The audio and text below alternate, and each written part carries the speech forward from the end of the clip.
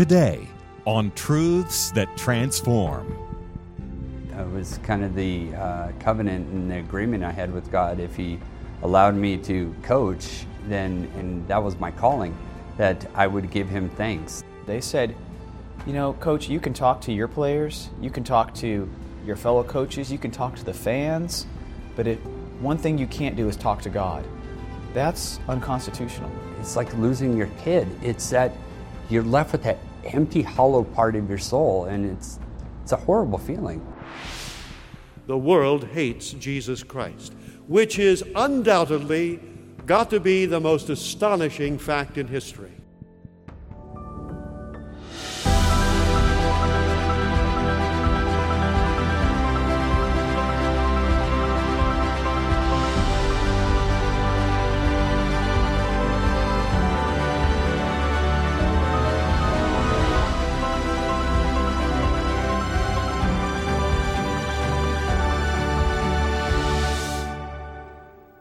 Welcome to Truths That Transform, a production of D. James Kennedy Ministries, where we are standing for truth and defending your freedom.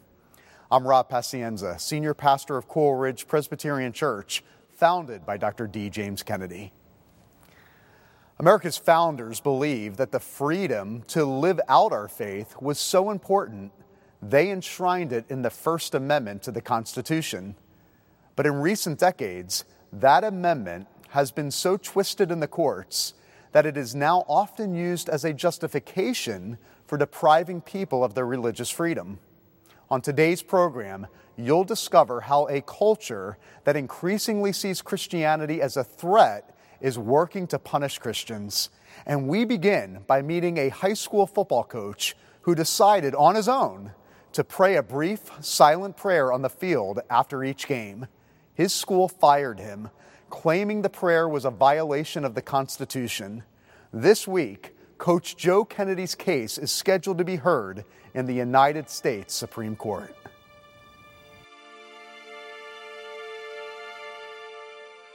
It's an important case where the Supreme Court has the opportunity to kind of do a course correction on the protection of religious liberty and the proper role of religion in a free civil society, which is what the First Amendment is all about. The religion clauses, that's what they seek to protect.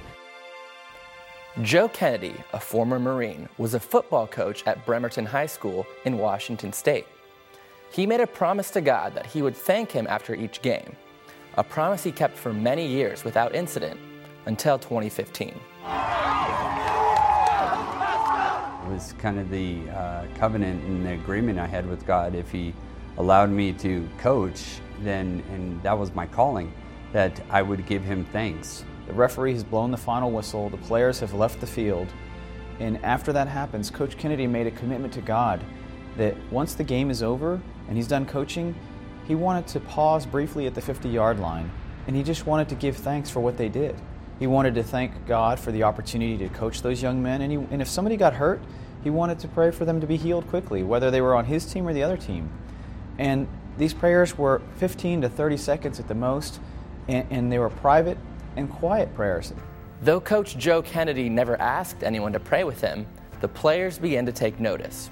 The kids started coming out and, Coach, what are you doing out there? And I was like, just giving thanks for what you guys did. And they said, can we join you? I was like, it's a free country, you can do whatever you want to do. And so a few of them came out, and over the first year it was hit and miss. You know, sometimes there'd be 3, sometimes none, to, half the team. But every year it kind of grew and grew, and before long it was the whole entire team. This is about the game, this is about the students. Coach Kennedy had been praying after games for nearly 8 years, until a phone call to the school principal, ironically to compliment Coach Kennedy and the school on the prayer, raised the principal's concern, and he sent the athletic director to investigate. The athletic director approached me and said, are we clear about the prayer thing? And I was, no, I'm not clear about it. And he says, well, can't have you praying. We just don't want you to lead the prayer. I was like, well, I don't know if I could promise that. And so I was alone. It was an away game, all by myself on the 50. After the game was over, no kids on the field. I took a knee for, I don't know, maybe 30 seconds and just continued on with the team. And they ended up suspending me and then ultimately giving me an evaluation that was really horrible. And right in it says that because of your actions and not complying with the school telling you what to do, do not rehire. So it was a huge blow that every one of my evaluations, I was evaluated so highly for what I do, and I didn't change anything. After being fired from the school for privately praying on the field after football games, Coach Kennedy filed a lawsuit against the Bremerton School District. But his firing was upheld by a 3-judge panel at the 9th Circuit Court of Appeals, which said that because he prayed in view of students, his prayer could be construed as an establishment of religion. They further argued that he had no First Amendment right to free exercise of religion as a school employee. But Coach Kennedy's attorneys disagreed. Well, Bremerton School District has no legal basis to make this type of ultimatum on any employee, let alone a football coach, to say you have to choose between your faith and your job. And for the government to come in and say, and this is what the school district did here, they said, you know, coach, you can talk to your players, you can talk to your fellow coaches, you can talk to the fans, but one thing you can't do is talk to God. That's unconstitutional. The case is really about the intersection of the Establishment Clause and the Free Exercise Clause of the First Amendment. And we've, over many, many years, we've sort of gotten to the point in the legal system where the Establishment Clause has grown to the point where it starts to infringe on the Free Exercise Clause. So his case really demonstrates that well, in that the school district was acting, out of fear of potentially violating the Establishment Clause, and what they end up doing is violating his free exercise rights. A government employee doesn't shed their own free exercise rights just by working for the government. So him engaging in a brief personal expression of faith, at work, is in no way a violation of the Establishment Clause. It is an exercise of the Free Exercise Clause. After many years of court battles, First Liberty Institute, the firm representing Coach Kennedy, has appealed the case to the United States Supreme Court. They initially declined to hear it, but did something pretty rare, where the Supreme Court actually published an opinion as to why they didn't take it. So we sort of used that as a playbook for Coach Kennedy. We went back down to the district court and got some questions of fact clarified at the district court. Went back up to the 9th Circuit. They ruled against him again, so we appealed to the Supreme Court again, and this time they agreed to hear it. Coach Kennedy's case is now at the United States Supreme Court, and we expect the decision by the end of the term, so June of this year.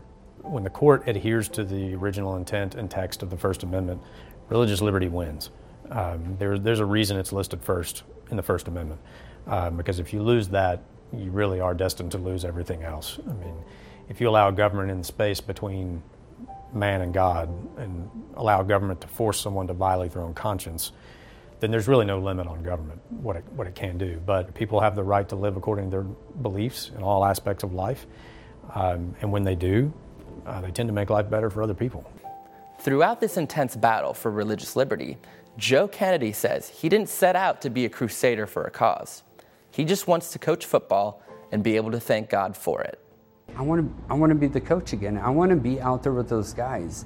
They're my world. You never know how much they mean to you until you lose something like that. And then it really hits you. It's like losing your kid. It's that you're left with that empty, hollow part of your soul, and it's a horrible feeling. Truths that Transform will return in 30 seconds.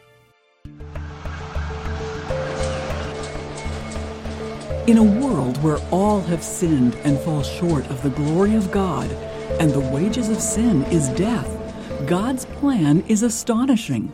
What's so amazing about grace? Find out in this free booklet that we'll send at no cost or obligation to you. Just call or write to us asking for What's So Amazing About Grace to help you grasp the most astounding of God's works, His grace for you. The Constitution was intended to protect the people from the government. It was never intended to protect the government from the people. The founders, who invoked prayer in congressional sessions and held worship services in the Capitol, would never have imagined the First Amendment being used to punish someone for praying. But this is the spirit of our age. In a time when everything is up for grabs, from the definition of a man or a woman to what constitutes a marriage, biblical absolutes are considered a grave threat. My pastor and mentor, Dr. D. James Kennedy, saw where all of this was headed.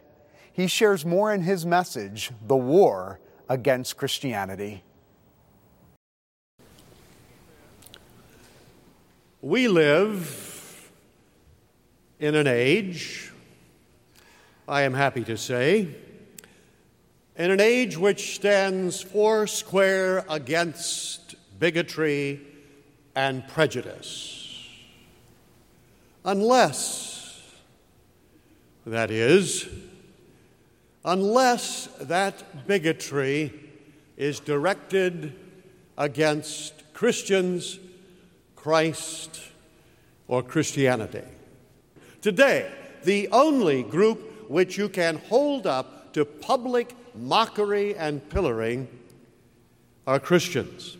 Even Christ, the crystal Christ, the spotless and holy Christ, the loving and compassionate Christ, the only perfect and pure person ever to grace this planet, is himself held up to unbelievable and savage mockery. My friends, we're talking today about the age-long war against Christianity, a war which has sometimes been cold and sometimes hot, and I want you to know that it's heating up again in America. We should never forget that before a single finger was placed upon a single Jew in Nazi Germany in the 30s, before a single hand dragged one of them into a boxcar to haul them off to Auschwitz, there was an intense propaganda blitzkrieg which presented them as the offscouring of the earth of the vilest of individuals that were not even persons. They were the enemies of Germany. They were those who are preventing its progress. And so, when the actual final solution began, the people had been prepared by propaganda to believe it was all for the good of Germany. Christians in recent television programs and motion pictures have been held up as bigots, as censors, as intolerant, as narrow-minded, as ignoramuses, as those who are a threat to freedom, those who are a threat to the very well-being of our lives, as one pilot who professed his Christianity and paraded it before the cameras is made out to be before he goes berserk and begins to kill all sorts of people. The war against Christianity is heating up. As Jesus himself said, that the world would hate us. And why? He said, if the world hate you, know that it hated me first. The world hates Jesus Christ, which is undoubtedly got to be the most astonishing fact in history. Here is a world sunk in its sin, in rebellion against God, deep in every form of anti-moral, anti-God behavior, already condemned by God in his mind. He says, ye are condemned already, simply waiting to fall off the precipice into perdition. And don't forget that this, where you are sitting, is nothing other than death row. And there's no need to get up and go out, because so is your home and your office and your car and every square inch of ground on this planet. And if you go to the moon, it's still death row. Every person on this planet has been judged and has been found guilty and has been condemned to die. Ye are condemned already, said Christ, and into this world of condemned rebels, the Son of God came on a mission of mercy. The harmless, sinless, holy Son of God, loving and compassionately came to live the perfect life that we have all failed to do and to die an atoning death in our stead, taking upon himself all of the vileness of our sins and becoming sin for us, and then being held up between heaven and earth upon a cross where the wrath of his own Father is poured out upon him in our place. And he dies in our stead and purchases for us eternal life, which freely, mirabile dictu, wonder to tell, freely he offers to every last one of us, sinful sons of sinful fathers, the gift of eternal life, if we will but trust in him. And for this anguish, this agony, this trouble of coming into this dark world, he is requited with hatred. That is astonishing. He himself answers the question, why? He says, they hated me without cause. His only desire was for our good. His only purpose was that we should live happily ever after. And for that, we gave him our hatred. The world, the Scripture says, the world is at enmity with God. If they hate you, know that they hated me first. They hated him without cause. And wonderful to tell, he loved us without cause. And so he sets before us the world and the church.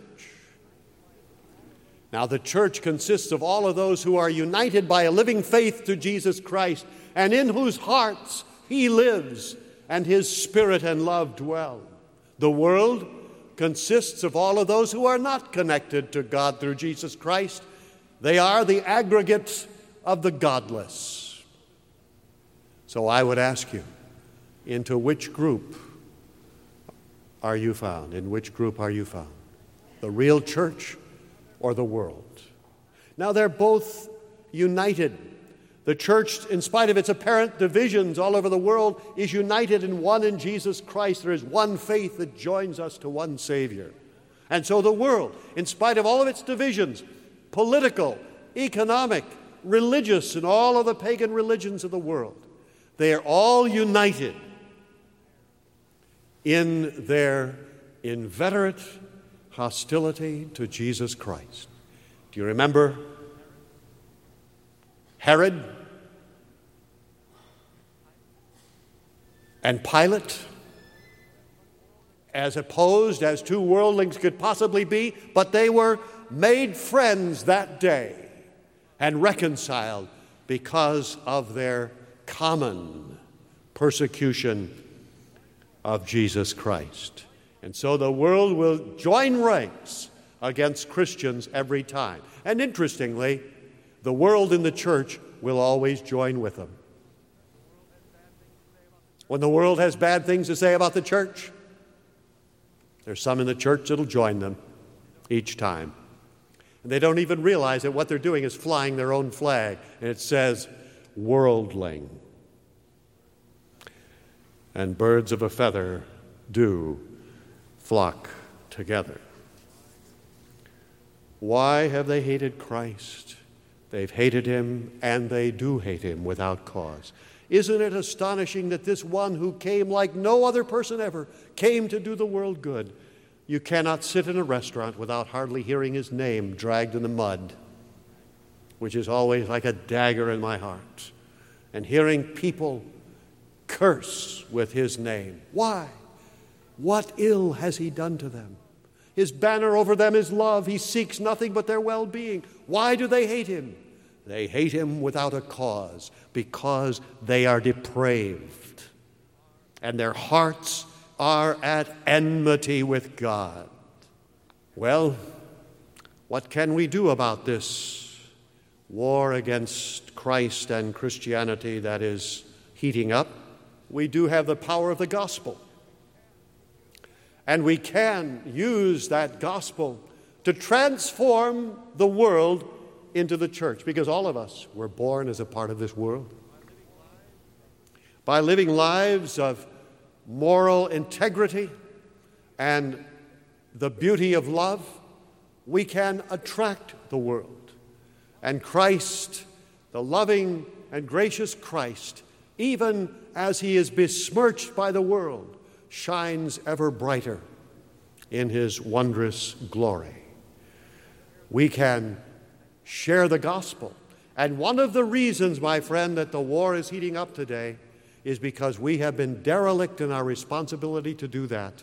And so the number of those who are not a part of Christ has been growing and multiplying and becoming stronger and stronger until now they are turning on the church, upon Christians who founded this nation. Isn't that incredible? The barbarians are at the door, and they're people that we should have been converting into Christians years ago. We can use the gospel. And also, the Bible says that all they that live godly in Christ Jesus shall suffer persecution. Have you been persecuted for your faith in Christ? I don't mean for your ornery disposition, for your critical attitude, for your backbiting tongue, but have you been persecuted for your faith in Jesus Christ? I remember a lady who told me about a minister she knew up north, and she said she'd known him for a great many years. She said, in all of those years, I never heard one person speak ill of him. Isn't that wonderful? No, it's tragic. Jesus Christ said, woe unto you when all men speak well of you. Woe unto you when all men speak well of you. For so spake they of the false prophets before you.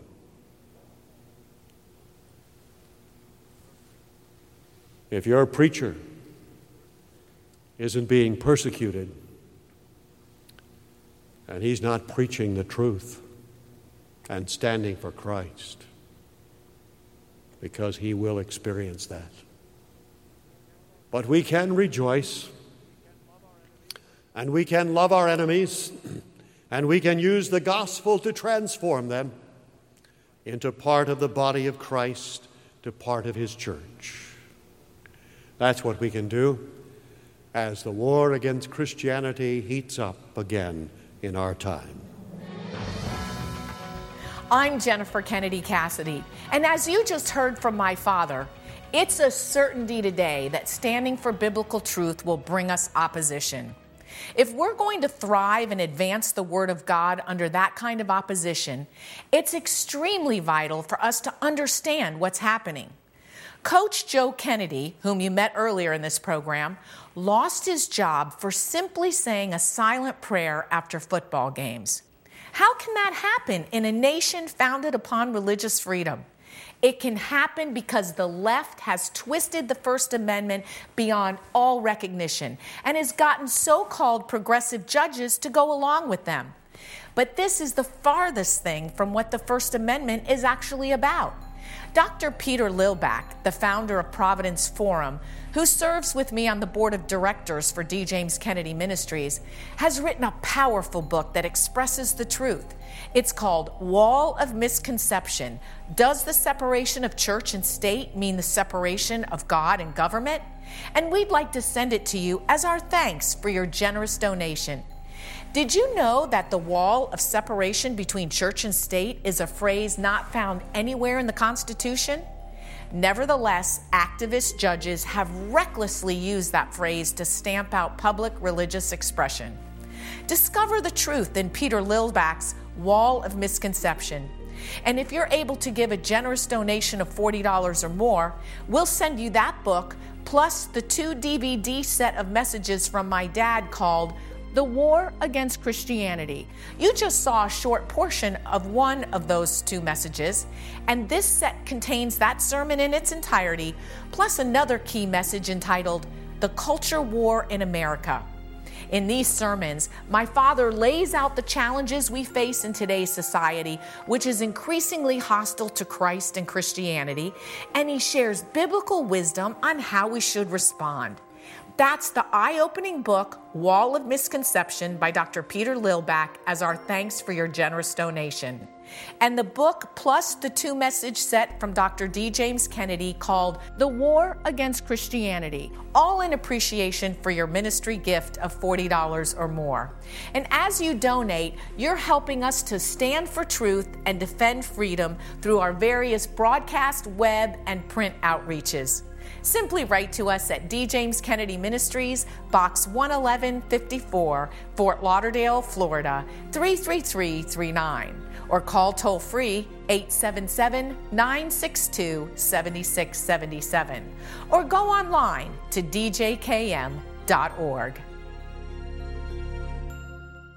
The cultural tide has shifted in recent decades, and the absolute truth claims of Christianity are not only doubted, but they're often viewed as bigoted and hateful. But there is no room for compromise. Either God created the world and gets to define it, or he didn't. Yet those who speak God's word are increasingly silent. So what are we to do? I would like to encourage you to ask yourself 2 questions. The first is, am I studying God's word? Much of our current confusion stems from the fact that God has spoken, but we're not listening. The second question to ask yourself is, am I evaluating all of life according to God's word? God does not merely tell us how our souls get to heaven. In the Bible, God tells us what is right and wrong, what is good and what is evil, what his will is for every area of life, which he created and which he rules. Are you standing on the truth in your own life? If so, you will face opposition from an unbelieving world. Someone will call you a hater or a bigot. They may try to cancel you. As Dr. Kennedy said, there is no value in being persecuted for our ornery disposition or our critical attitude or our acid tongues.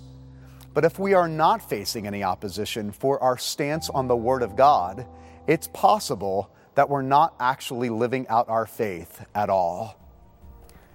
D. James Kennedy Ministries is standing for truth and defending your freedom. I'm Pastor Rob Pacienza. Thank you for being with us, and here's a look at the next Truths That Transform. When you have that rejection of truth, we shouldn't be surprised when lawlessness ascending accompanies that rejection of truth. That's next week. This has been a production of D. James Kennedy Ministries.